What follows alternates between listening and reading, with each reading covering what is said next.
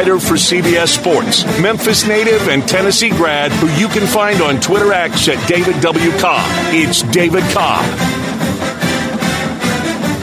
Well, joining us now to talk about the weekend in college football, David Cobb from CBS Sports is with us now. David, thanks so much for joining us. And I want to start with the Tigers because I know we talk a lot of SEC, we talk a lot of these national schools with you, but I want to get your thoughts on the Tigers through 5 weeks. 4-1, had to come back and get a win over the weekend against Boise State. But what have you made of this Tigers team through 5 weeks?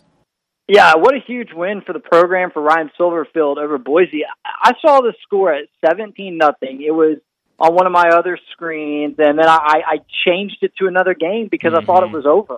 I mean, I didn't see a pass back for Memphis with the way it looked there through the first quarter and a half of that game, and I was stunned when I looked later and saw that they had come back to win, to the extent that the first thing I did was go to find the highlights from the game to see what happened. And I think one play that sticks out above the rest in that game is the blocked field goal return for a touchdown, because that's the kind of breaks they weren't getting last season. And those are they were on the other end of those types of plays the last couple of years, it felt like. And so, is that repeatable? Are you going to block a field goal in every game to help you win? No, of course not. But it's nice to see them get some good breaks. Kind of like they didn't play their best against Navy, too, but they found a way to win. And in the past, it felt like in those games, like against Boise and against Navy, that Memphis would have lost those games. They might be sitting here at 2-3 right now. But they found a way to win in those situations. And you know, you could even look at the Missouri game and say, well, we didn't get the breaks there, but, you know, Missouri was probably the better team there. They're still unbeaten. And I think Memphis, any Memphis fan, right, correct me if I'm wrong here, but would have looked at this schedule, the teams that were on it at this point, and would have taken 4-1 through 5 games, right? I mean, it's a very good trajectory as league play starts to heat up. And I think Tulane is gettable, and I think the Boise victory should give them some confidence going into a really big league game. David Cobb, college football, it's like the jukebox. You just put some change in it and it spits out a hit. Every weekend, you know, a lot of times we think maybe a low-key, sleepy, not as glamorous weekend. Then we have it. Here would be my college football playoff top 4 right now. My 1 seed would be Florida State. My 2 would be Texas. My 3 would be Michigan. My 4 would be Washington. How right, how wrong am I? I don't have any major problems with that. So in my poll right now, I mean, I've got Michigan 1, and I even had them there prior to this week. I think some other people joined me on that train with how thoroughly they dismantled Nebraska and with how iffy Georgia looked again. But I've got Georgia 1, Michigan 1, Georgia 2. I mean, and then after that, it remains very much up for grabs. I've got Washington in that mix as well. And then that kind of last playoff spot, there's a number of teams at the moment that have a case for inclusion there. You look at Texas, they have the best win, arguably, of anyone in college football on the road in Tuscaloosa. But Ohio State's right there, unbeaten, won on the road against Notre Dame. That's arguably as good of a victory as what Texas did in Tuscaloosa. So, and the list goes on. It's a good fight. It's a good battle at the top this year. Nothing feels like a foregone conclusion. When you've got a team like USC with the reigning Heisman Trophy winner and one of the best offenses in college football, all the way down at number 9 in the AP poll, I think that tells you there's some pretty good depth at the top, which makes it interesting. It's not a foregone conclusion this season who we're going to see in the college football playoff. The Kentucky win over Florida. Who does it say more about? Kentucky, Florida, or Tennessee? That's a great point you bring up, because leading into that South Carolina game on Saturday, a lot of my Tennessee friends were lamenting the fact that Tennessee got spanked by a Florida team that then turned around and was whipped by Kentucky. I'm still not totally sold that Kentucky is any better than any previous version of Kentucky under Mark Stoops. I still think this is kind of the same old Kentucky, which isn't a bad thing. that's a 7 or 8 or 9 or even a 10-win team. So still a good team, but not one that I think is any better than some of the better teams we've seen under Stoops to this point. So to me, it reinforces the fact that when Tennessee lost to Florida, Florida played as close to a perfect first half as you will see Florida or any other team, for that matter, play this season. They executed to perfection in the first half against Tennessee. Tennessee could not get out of its own way. And now Florida's kind of back to square one because it felt like with that win they were going in the right direction. But you go and look at their Utah loss, too. That is not aging particularly well when you look at the way Utah has struggled offensively. And this may not be a Pac-12 champion caliber Utah team if they can't get Cam Rising back. And the fact that Florida lost that game, we could still be looking at a 6-6 or at best maybe 7-5 Gators team. Well, you mentioned Cam Rising. I feel like I have to ask you this every single week, David, because I feel like, people thought he was going to play in that first game against Florida. Now we're getting ready for week 6, and Cam Rising still hasn't made a start for Utah. Are we going to ever see this guy play this year? Right. I'm just kind of waiting for the story to come out about what's really going on here, right? What's the hang-up? Who plays first, Steven Adams or Cam Rising? That's fantastic. They look like they could be cousins too. Maybe there's some genetics there that went wrong. It really could. Except about a foot difference. Yeah. That's true. Yeah, not quite on the same level there. Both really tough dudes though. I think Rising is got to be back when they play Cal, which is after a bye week. So they've got their bye this week, and that's 2 more weeks of Cam Rising on the mend, recovering from a torn ACL. And you got to think the fact that he's been out there warming up, he's been out there, he's practiced, right? And he just hasn't quite been ready to go. They're not out of it yet in the Pac-12 race, and I think we'll see him. And you don't want to play him in his first game of the season against USC or against Oregon or one of those types of teams. So to me, Cal at home after a bye, if he's going to play, that's got to be when it is. Don't count Utah out yet. This is a team that always loses a game early and then finds a way to be there at the end. But if that's going to be the case this year, he's got to play for them to have a chance. David, I want to stay in the Pac-12 because after watching as much as I could before having to get out to the Memphis game, as much as I could of that Colorado-USC game, USC's defense is going to be their Achilles heel this year, isn't it? Same old story, man. And let's be real. That game was over. Colorado made it respectable. They rallied late. Mm-hmm. They salvaged some dignity. But USC controlled that game. It wasn't like Colorado actually had a chance to win in the end or whatnot. However, you're correct in the assertion that the USC defense remains a problem. And it's been this way for Lincoln all the way back to the beginning of his Oklahoma tenure. Because Alex Grinch, who he's been so loyal to, puts defenses out there that get gashed, that have problems. And they got picked apart in the second half against Colorado. And I know they might have played some other players. They might have been in some softer coverages than usual due to the score of that game and the fact that they were up by 4 touchdowns at one point. But still, no excuse for how easily Colorado was able to move the football in that game. Because as we saw against Oregon, when pitted against really high-level athletes and good defenses, that Colorado offense is not spectacular. But they managed to look spectacular anyway in the second half against USC, and that says a lot about where the Trojans are at defensively and a lot about why they're all the way down at number 9 in the AP poll this week. Is Alabama really well, or was the perfect tonic playing Ole Miss at home and going to state? They're making progress. I think there's a little bit of a want-to, a little bit of an edge there. Maybe that wasn't there against Texas and wasn't there against South Florida. A little bit of a swagger that's back. And what a huge game this week. Alabama versus Texas A&M. This could very well decide the SEC West. Of course, Ole Miss is still going to have its say in that after beating LSU, and who knows? Don't count out LSU just yet. They won it last year with 2 losses. Sure did. That's right. Yeah. So the West remains wide open, absolutely wide open. I think Alabama's very much in that mix, but I remain in the camp that Alabama will take another loss. Have not seen enough from this team offensively. The defense is getting better, but not elite. I believe Alabama will lose another game. And fact is, they're less than a touchdown favorite against A&M. A&M is okay, right, but it hasn't blown me away. I think Alabama is better than the team we saw against South Florida, but not a national title contender in my view.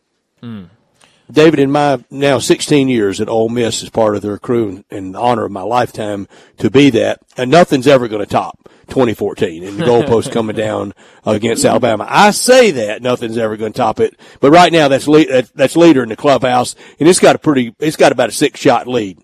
Saturday night was really close to it, though. It was about as thrilling an Ole Miss win ever in Oxford over LSU, and just the 4th win for Ole Miss over LSU anywhere in the last 14 years, and Lane Kiffin has 2 of those, 2 years ago on Eli Manning Day and Saturday night. Isn't it interesting how the narrative all week coming out of that Alabama loss was Lane Kiffin can't win the big game, and Ole Miss only ever beats the teams they're supposed to beat, and then he turns around and beats the reigning SEC West champion, a top 15 team, Brian Kelly, one of the best coaches of this era to not have a national title. And that's a feather in his cap and a way to silence the critics. What a game, too. I mean, just incredible. Crazy. Just one of the, I don't know if we'll see a better game this year. How in the world is a college football game 55-49 without overtime? I mean, that was spectacular. And 3 hours and 50 minutes, 88 offensive plays for Ole Miss. Yeah, I can't imagine how long the highlights ran on y'all's post-game show because there must have been a lot to get to. But I thought the most encouraging part about it was the fact that Ole Miss started to run the football pretty well again, or reasonably well. I mean, maybe they're not quite where they were last year, but they bit off chunks in the ground game that opened up their passing game. And when I made my pick on this game for CBS Sports last week, I wrote that LSU had the horses defensively up front to continue frustrating an Ole Miss run game that has not lived up to its expectations this year. And then they kind of flipped that script with getting Judkins going, and that was a remarkable game, a huge win for Ole Miss, and one that just threw the SEC West into further chaos.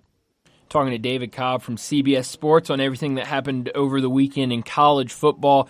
David, is this just going to be the Georgia team this year that kind of just sleepwalks through the first quarter, the first half, and then wakes up in the second half? I mean, it seems like now, what is this, 2 weeks in a row that they've been down early, South Carolina and now Auburn, and then they come back and win. And if that continues this season, do you think somebody could pick them off this year?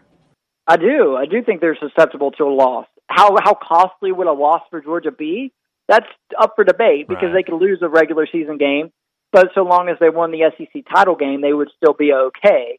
But I do think they're at risk because their defensive front, to me, is not as daunting, as intimidating, as fierce or dominant maybe as it was during the 2 national title seasons when they had Jalen Carter and those guys up front. I mean, they're still loaded with former top 100 prospects in their defensive front 7, but we've seen Auburn and South Carolina be able to generate positive plays in the run game in a way that you just would not expect against the Georgia defensive front.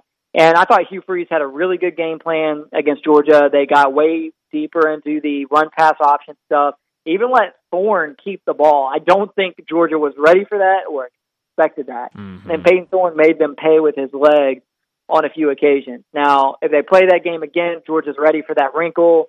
Maybe they cut out a couple of the turnovers. Georgia can easily win that game by, 24 points or something. But we're sitting here going into October, and Georgia is 0-5 against the spread. Wow. That is unexpected, and it's a sign of the fact, too, that their offense has not been quite as explosive as we expected it to be with the wide receiver transfers they got from inside the conference, Ra Thomas and Dominique Lovett. You thought, okay, sure, they're moving on from Stetson Bennett, but Carson Beck's going to have more weapons at his disposal, and they won't skip a beat. But they've skipped a beat. They are not as good at this moment as the last 2 Georgia teams were. And now this week, Georgia and Kentucky, a matchup of undefeated against undefeated. I did have Kentucky undefeated to this point. I had Georgia undefeated, and I did have Mizzou, but I had LSU undefeated, I had Bama undefeated, I had Texas A&M undefeated, I had Tennessee undefeated, and there are just three.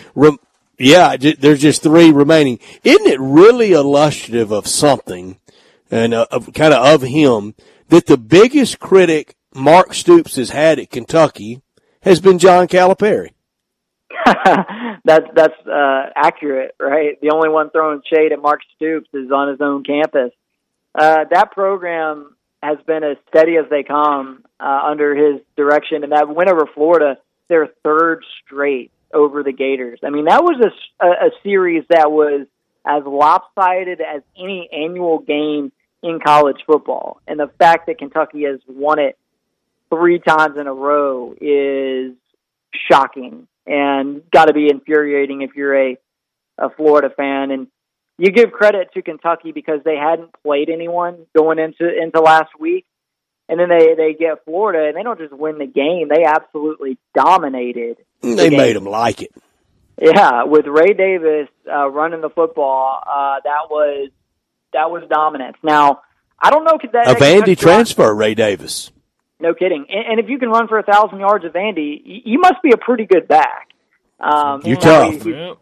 He's really getting a chance to prove that now. And I don't know that recipe works for Kentucky against Georgia, though, because it's going to be hard to line up and go smash mouth bully ball against the Bulldogs. And we still need to see more from Devin Leary and from some talented young receivers that I feel like have been a little bit underwhelming to this point for Kentucky. But my gosh, if they are able to put it all together in 1 week, they could be dangerous. Like this Kentucky team has potential, but they've also got some tough games left on the schedule. And as I mentioned, maybe not a team that I see surpassing the best teams of Mark Stoops to this point. But 14-point spread on the road in Athens. I'm still leaning Georgia. They've got to cover a spread eventually. Mm-hmm.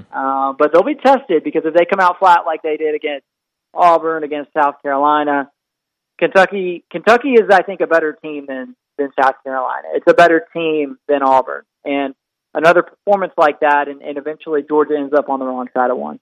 David, I want to get to some college basketball, but I'm excited about 2 games this weekend in college football that I want to ask you about real quick. The first one, Texas versus Oklahoma. Do you think people are talking enough about Oklahoma? I've been so impressed with that offense this season. The second one, Maryland versus Ohio State. I've heard a lot of people talking about Maryland this year. I'm a big fan of Charlotte football this year. I watched when Charlotte played Maryland. I'm just not impressed with this Maryland team. Now they've got this big test against Ohio State. What do you think about these 2 games this weekend? Yeah, Maryland doesn't have a chance against Ohio State. I'm sorry. That Ohio State defense is as good as any that Ryan Day has had. Okay, sure, Kyle McCord and the offense maybe aren't as explosive as they were with C.J. Stroud and those guys and the elite level receivers. I mean, obviously, still have Marvin Harrison Jr. and still really great there. But, for whatever Ohio State may lack defensive or offensively this year, they more than make up for with that defense. And Maryland typically has reached this point in the schedule, had to play a good team, and then they've just completely collapsed. So I kind of can envision that occurring again this week against Ohio State. That's just a really tough spot for them. But Oklahoma, Texas could be a phenomenal game. I think everybody's kind of writing in Texas as the easy winner there. But we've seen flashes and moments of Oklahoma on both sides of the football this year that have been elite. I mean, their defense and at times has been as impressive or more impressive than the offense. And it's looked like the Clemson defenses that Brent Venables was the coordinator of. And then they go and give up 20 points in the first half against a really bad Iowa State offense. And so you're just like a little confused on which version of this Oklahoma defense you're going to get. If you get that version, like we saw in the first half against Iowa State, then Texas can score 40 or 50 on you. Right. But if you get the version that went on the road against Cincinnati and held them to like 6 points, that's a defense that can keep Oklahoma in this game. And I think Dylan Gabriel is one of the best quarterbacks, maybe one of the most underrated quarterbacks in the country. He's very comfortable in this system, and he seems to have a good feel for what this offense needs to do to win the football game. And sometimes that's a lower scoring, grind it out, run some clock, run the football type of system against a Cincinnati. But then he showed against Iowa State when the defense is struggling that they can go up there and put up a monster number. Mm-hmm. So Oklahoma has the potential to win this game. It does. I'm not sure that I will pick it to win, but it has a chance. I like it. Well, we're about a month away from college basketball. We'll even have some exhibition games towards the end of this month, but the biggest news over the weekend in college basketball was the injury to Donovan Clingan, the center for UConn. It sounds like he'll be out about a month, and I think the start of their schedule kind of sets up well for him being out. Northern Arizona, Stonehill, Mississippi Valley State, but then they've got Indiana, potentially a game against Texas in the middle of November. How big of a piece will he be for UConn's team this year, kind of defending their championship from last year? And what are you worried about his status for these two games against Indiana and Texas? Yeah, I am, because Donovan Clingan was my pick. Okay, we did an exercise at CBS Sports. If it's not going to be Zach Edey, then who would be your pick to win National Player of the Year? Ooh. And I went with Donovan Clingan. I agree. Wow. Because I think first pick in the draft. He could be a lottery pick if he can play this season, be fully healthy, and translate the numbers that he produced last season to 28, 29, 30 minutes. He could have the Zach Edey breakout season that Edey had last year, because he's not splitting the front court with Adama Sanogo anymore. So if he's healthy, he's in the running for first team All-American and all those Player of the Year awards. UConn, I think, will be fine. Here's why. They've got another big who's been banged up, who has yet to reach his full potential, that Dan Hurley absolutely loves. Samson Johnson, that's a name to watch in college basketball this season.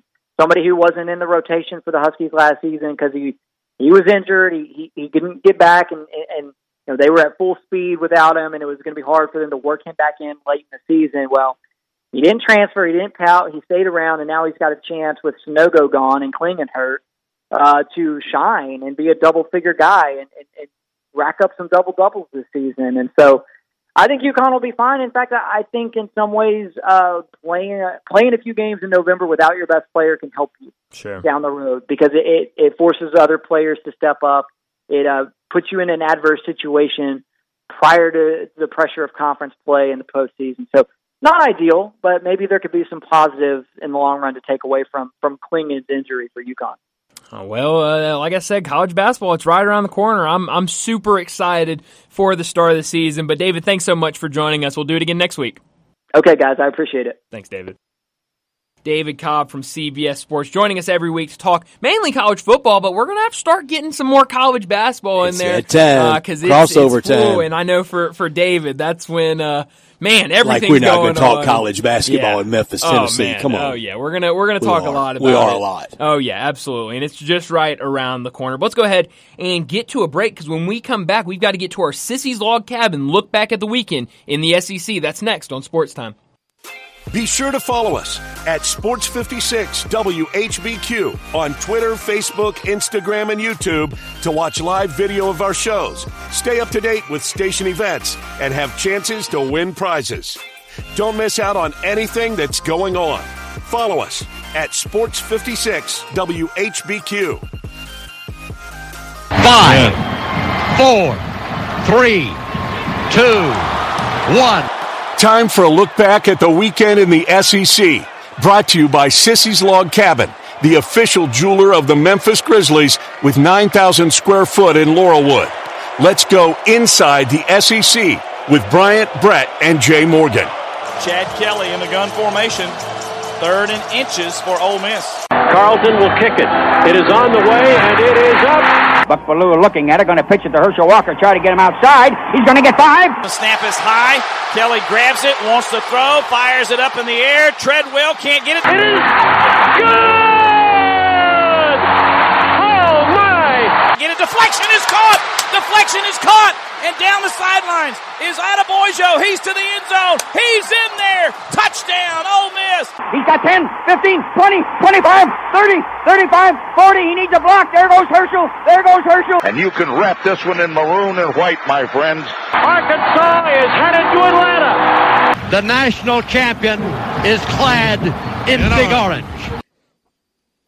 And Saturday got started early with Kentucky playing Florida in Lexington, and it made it 3 straight for Mark Stoops over Florida, and it was easy. And again, like I asked David Cobb, I don't know who it makes look the best or the worst, Kentucky, Florida, or Tennessee in this. Ray Davis, 280, 4 touchdowns. Vandy transfer. Florida's lost 7 of 8 away from home under Billy Napier. 0 sacks of Devin Leary. He didn't even have to wash his uniform. UK now 20th in the AP poll. Only 69 yards rushing for Florida. Almost 400 yards total offense for Kentucky. 10 penalties for Florida. Next week, Kentucky at Georgia. Florida, they will be at home against Vandy, but it was all Big Blue, C-A-T-S, cats, cats, cats. Yeah, you're absolutely right. I mean, when you see Kentucky only threw for 69 yards, that you would think, oh, they just got completely dominated. But no, Here you go, boys. All they had to do was just hand the ball off to Ray Davis, Vanderbilt made, and I mean, honestly, because of what the transfer portal anchor down, what the transfer portal is now, Vanderbilt could become like the Oakland Athletics, where they get them in. They kind of develop. It is very sad. More on that later, actually. Mm-hmm. But I mean, they could be where they develop guys, and then they decide to go other places. These other SEC teams are seeing them, and you know these coaches. Right, I said somebody should have gone out there and gotten Ken Seals. Oh yeah, absolutely. And so all these other SEC coaches are seeing these guys. They're prepping for these guys. They're watching the film. And I'm not surprised. I mean, somebody in Kentucky last year said, let's write down this Ray Davis guy's name and maybe give him a call at the end of the season. And now look what he does against Florida. I was surprised. I wasn't surprised of the win from Kentucky, but I was surprised the fashion it came in. 280 yards, 3 touchdowns is just absolutely incredible. Big win for Kentucky for sure. Texas A&M 34-22 over the Razorbacks in Arlington. Both teams had interceptions for touchdowns. A&M had a punt return, 82-yarder by Nice Smith, 2 touchdown passes for Max Johnson, 7 quarterback sacks for DJ Durkin's A&M defense. Arkansas had to settle for 3 field goals. I thought that was big. Since A&M's joined the SEC, 11-1 over the Razorbacks, 59,000 in attendance. At one time they were dreaming of 75 and 80,000 for that game. Can't wait till that gets on campus and gets out of there. Arkansas, 42 yards rushing. A&M, this week they will play at home against Bama, and Arkansas will be in Oxford and is really as desperate as it's been in the Sam Pittman years. Yeah, you're absolutely right. And this was a weird game because it was really low scoring at the beginning. That first quarter into that second quarter, kind of low scoring, and then 7-6 game. Oh, for a while. Absolutely. And then those offenses just start picking up, and defenses too. I mean, you had 2 pick sixes in this game, so really fun to watch. I was a little disappointed in what I saw from Arkansas because I thought after that loss, even though it was a loss last week against LSU, I thought that was going to be like a building block game where they could really turn around, especially with that offense, and especially getting Rocket Sanders back, but KJ Jefferson only 132 yards, a touchdown, interception. Rocket Sanders, his first game back, only 34 yards on 11 carries. But one of my favorite things to do is when watching this Texas A&M team is watching that defense play. You talked about the 7 sacks. 15 tackles for a loss. I mean, it is unbelievable to watch this defense play. And Max Johnson, I thought he looked really, really good in his first start of the season, obviously having to come in there for Connor Wegman, and also added 57 yards on the ground. So we talked last week about, kind of your best option to have if you're going to have to turn to a backup is Max Johnson. And I think he showed why on Saturday against Arkansas. Georgia 27-20 over Auburn at Jordan-Hare. They won't play next year in the South's oldest rivalry. But this year it was Carson Beck to Brock Bowers for a 40-yard touchdown to really save the day for number 1 Georgia. 4 catches for 120 yards just in the fourth quarter for Brock Bowers. 22 straight for the Dogs. Beck finished 23 of 33 for 313 yards, touchdown and interception. 219 rushing for Auburn, only 1 penalty. Yep. Hugh Freeze is making that team better. Auburn much improved. Auburn next week, open date. Georgia, they host Kentucky.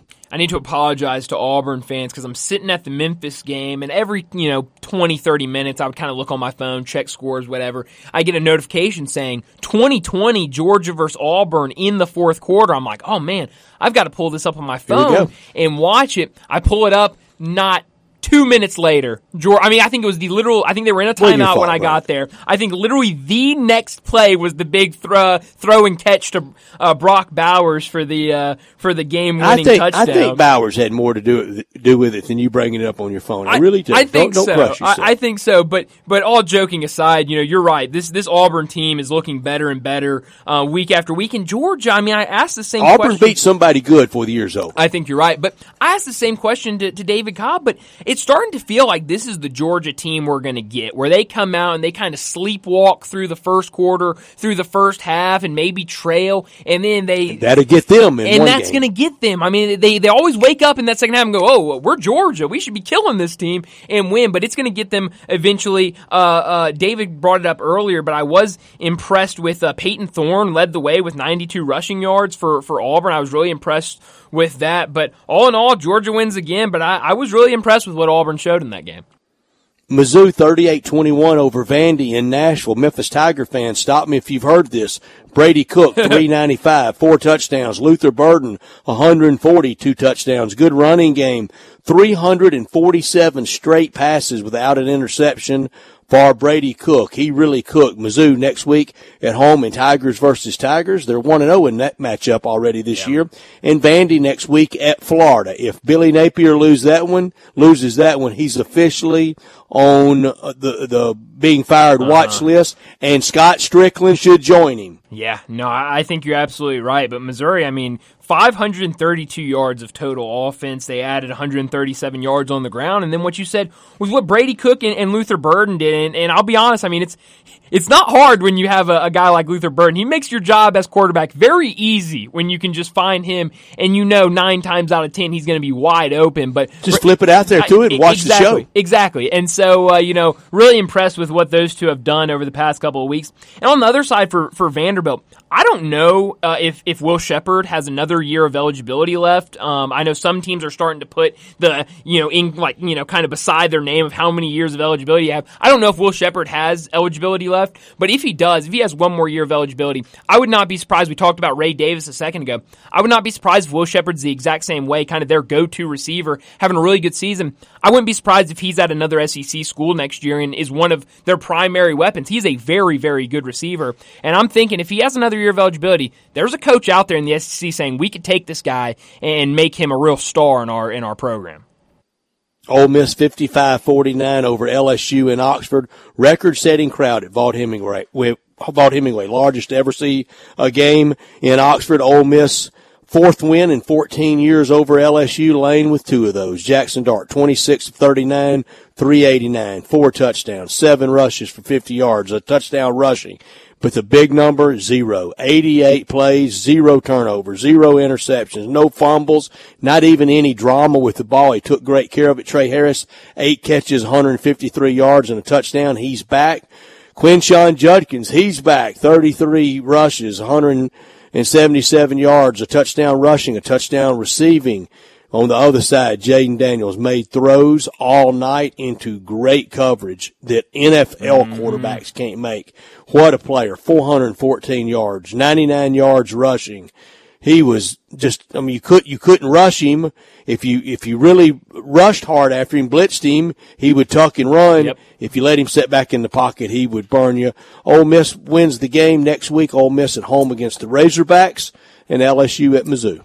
Yeah, offense is pretty much the only way to describe this game. It was unbelievable watching these two quarterbacks go out. You just mentioned both of them. You've got two quarterbacks that completed over 65% of their passes. Both had over 350 yards, 4 touchdowns, 1,343 combined yards of total offense in that game Saturday night. You mentioned what Quinshon Judkins did, kind of that breakout game he needed this season after a couple of slow games, but talk about Ole Miss in 4th downs, 2 for 3 on 4th downs, and that was huge when you talk about how that game ended. You needed both of those fourth down and one of those was the early throw to him on that wheel route. Yeah, on the first drive. Mm-hmm, so that kind of got lost. Yeah, so that game was fun to watch. I didn't get to see the first part of it, but I got to see all of the second half, and I just could not take my eyes off of it because of how high-powered both those offenses were playing. It's going to be real fun to watch next summer when I know how the ending. Oh yeah. When I know the ending Saturday night. It was fun Saturday night, but oh man, it was a nerve wrecker for sure. Tennessee 41-20 over South Carolina at Neyland. 3 different UT running backs. They scored and they got Cooper Mays back in the offensive line. I think that helps Tennessee. Very average Spencer Rattler. Joe Milton, not great. 1 touchdown, 2 interceptions. UT's defense really controlled this one. Yeah, you're absolutely right. I thought this was a big game for Tennessee because I remember last week, everybody around the country was saying South Carolina plus 12.5 is the play for this weekend. Tennessee obviously hasn't shown much, and it was never close. And I thought that was huge for Tennessee to kind of have that statement game when it seemed like a lot of people thought that they weren't going to really show up against South Carolina. The run game for UT, 238 yards and 3 touchdowns. We've talked about Jalen Wright in this segment before. 123 yards, 1 touchdown. Jabari Small, the Memphis native, added another touchdown on 59 yards running. So, I mean, that run game and that defense is really what propelled Tennessee on Saturday night. But you talk about that defense, South Carolina could get nothing going that entire game. And I kept thinking, at some point, the South Carolina offense is going to do something, especially after what we saw them do last week against Mississippi State. And they just could never find it. So I thought a huge win for Tennessee. Open date for both teams this week. Bama 40-17 over Mississippi State in Starkville. Late Saturday night game. 16 straight for the Tide over Mississippi State. Milroe was efficient. Chris Braswell with the interception for the TD for the Tide. 0 turnovers for Alabama. 3 for Mississippi State. 193 yards rushing for Bama. That was the game. That was the difference in the game. Bama, they got well the last 2 weeks. Or did they? We'll see. Bama at Texas A&M in College Station this week, and State at home against Western Michigan. Yeah, I like you said, I thought Jalen Milroe was very effective in that game, 10 for 12, passing 164 yards. But that Bama run game, they got a lot of touches to a lot of different people, 193 yards and 3 touchdowns. On the other side, Will Rogers, a rough game for him, only 107 yards, 1 touchdown, and 3 interceptions on only 27 attempts. So really couldn't get the pass game going. We know what Mississippi State wants to do in that offense. His confidence really looks shaky. It really does. And if you can't get that passing game going for Mississippi State, you really can't get that offense going. That's our look back at the weekend, brought to you every week by Sissy's Log Cabin, supporter of Tigers Athletics and sponsor every week of our look back at the weekend in the SEC on Mondays at 4:30, official jeweler for the Memphis Grizzlies, and FedEx Forum with the Floor Seat Lounge seating, unsurpassed value, exceptional service, expansive selection, and an extraordinary experience because life's too short for ordinary jewelry. Well, let's go ahead and get to a break. When we come back, we'll get to big number of the day. We are real sports talk. Sports 56 WHBQ. Available on your radio dial at 560 AM and 98.5 FM, as well as around the world online at sports56whbq.com. Take us with you everywhere by downloading the Sports 56 app. And at home, just say, Alexa, play Sports 56. Wherever you are, stay tuned in to Real Sports Talk. Sports 56 and 98.5 FM. Now back to Sports Time on Sports 56 and 98.5 FM. Here once again are Brett Norsworthy and Bryant Dacus.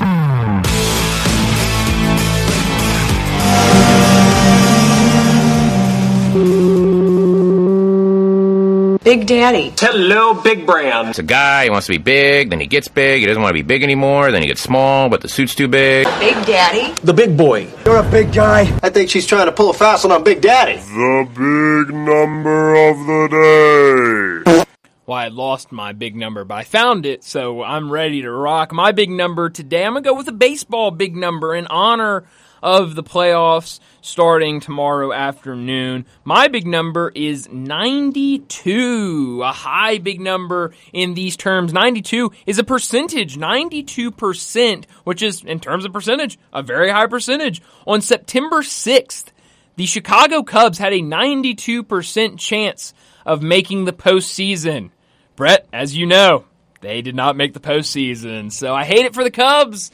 I really don't. But I really don't either. That's almost impressive to have a 96 or 92% chance of making the playoffs on September 6th in the final month of the season. They just had to have a pulse down the stretch. And that percentage isn't even throwing in the fact that they were up 6 runs 2 nights in a row against the Braves and lost both of those games. And if they had just won one of those games, they probably would have been in the playoffs. And so, hilarious that the Cubs are not in the playoffs. Makes me, as a bitter Cardinals fan, it makes my soul happy. Me too. A little Schadenfreude here. A lot of Cardinal angst in all this. And saw a Cub friend of mine Friday night in Oxford. I said, y'all going to the same postseason we are. That's rough. That's rough, Brett. My big number, I have a baseball big number. It's 55. I thought we were getting really close to the same one when I get to my 92. 55 years ago today, on October 2nd, 1968, Bob Gibson went out on the mound of the World Series and struck out 17 Detroit Tigers. Wow. In Bob Gibson's career, Brian, and I tell you, I try to set you straight on some of the old timer stuff about, believe that. And that's a little bit of a fish story there. This is one, like I tell you about the Coliseum and Keith Lee, believe every one of those stories you hear about them. Believe them all about Bob Gibson. In his career, 81 innings pitched in World Series play, 92 strikeouts. Wow. That's incredible. That's incredible. Bob Gibson, 55 years ago today, October 2nd, 1968. Another big number for me, 1343. That was the combined offensive yards Saturday night for Ole Miss and LSU in a 54-49 Ole Miss win. Highest scoring game ever between those two teams. And it was like tennis. I mean, it was tennis and baseball. You had to break serve, and you couldn't swing and miss. You couldn't whiff. You had to get a little something. Ole Miss was down 9 with 5 minutes to play. You're absolutely right. I mean, that game was crazy. That game, I said it earlier, in the second half, I could not take my eyes off that game. I mean, there were other games I wanted to go to. I couldn't because I was just so locked in. I also loved the tennis reference from you, Brett. Like I know tennis. Laughably bad, isn't it? How about the Florida Gators running their goal line defense, the old 7-6 defense, and Kentucky still walked into the end zone. Had 13 out there. Did you see it? I heard about it. I saw the video of it. I didn't see it in real time, though. Had 13 not penalized, and Kentucky still strolled into the end zone. Another baseball big number, 307. That's the number of home runs this year for the Atlanta Braves, and 47 of those came in the first inning. I'm telling you, the Braves and what they did in first innings this year, I don't think any team will ever be able to match again. Took people's soul early in games. Oh, yeah. I mean, you were down. I mean, there were plenty of times I would look up, and I would see Braves, top of the second, and the Braves were up 4-0, 5-0, and I'm like, what happened in the first inning that I missed? And it's just that lineup with that many hitters in there, and they just got their job done early. I've got another big number, and you talking about Kentucky and Florida's defense made me remember this big number. We talked about Ray Davis and his 280 yards of rushing. That is now third most rushing yards in a game in Kentucky history, tying him with old Shipwreck Kelly from 1930. How about that? Hey, salute out to Shipwreck. Old Shipwreck. And be careful, late on a Monday, a little tired and a little tongue twisted saying Shipwreck. Oh, yeah, you got to be careful. But hey, real quick, let's get these baseball picks for tonight. AL wild card. I'm sorry, for tomorrow afternoon, rather. It's for tomorrow afternoon. Mm-hmm. That first game in the American League tomorrow afternoon will be Tampa Bay hosting the Rangers. Who do you take for that series? Give me Tampa Bay. I take the hometown Rays as well. All the games will be played there. Second game that starts at 3:38. So we'll be on there. So we'll pick it now. We'll pick the other two tomorrow. Blue Jays at Twinks. I hope the weather's kind in Minneapolis. Give me Toronto. Good Lord, I do not like this matchup at all, but I guess I'll take the Blue Jays. I mean, the Twins, the only reason the Twins are in the playoffs is because they're in a terrible division. So I just have to take the Blue Jays, right? We'll do Arizona and Milwaukee tomorrow because that'll be it'll be while we're doing our show tomorrow, and we'll do Marlins Phillies tomorrow because they play at 7:08. So I take Tampa Bay and in Toronto, and you do as well. That was wow, a couple great blocks. Glad we How built about up that big moment, didn't we? Well, I'm hoping maybe tomorrow we'll have some differing answers. We promised to do better in this last hour for Riveting Radio, don't That's we? right. That's right. We can only be better the next hour than we were the one before. So let's go ahead and get to a break. When we come back, we'll talk some Tiger football with Tim Buckley.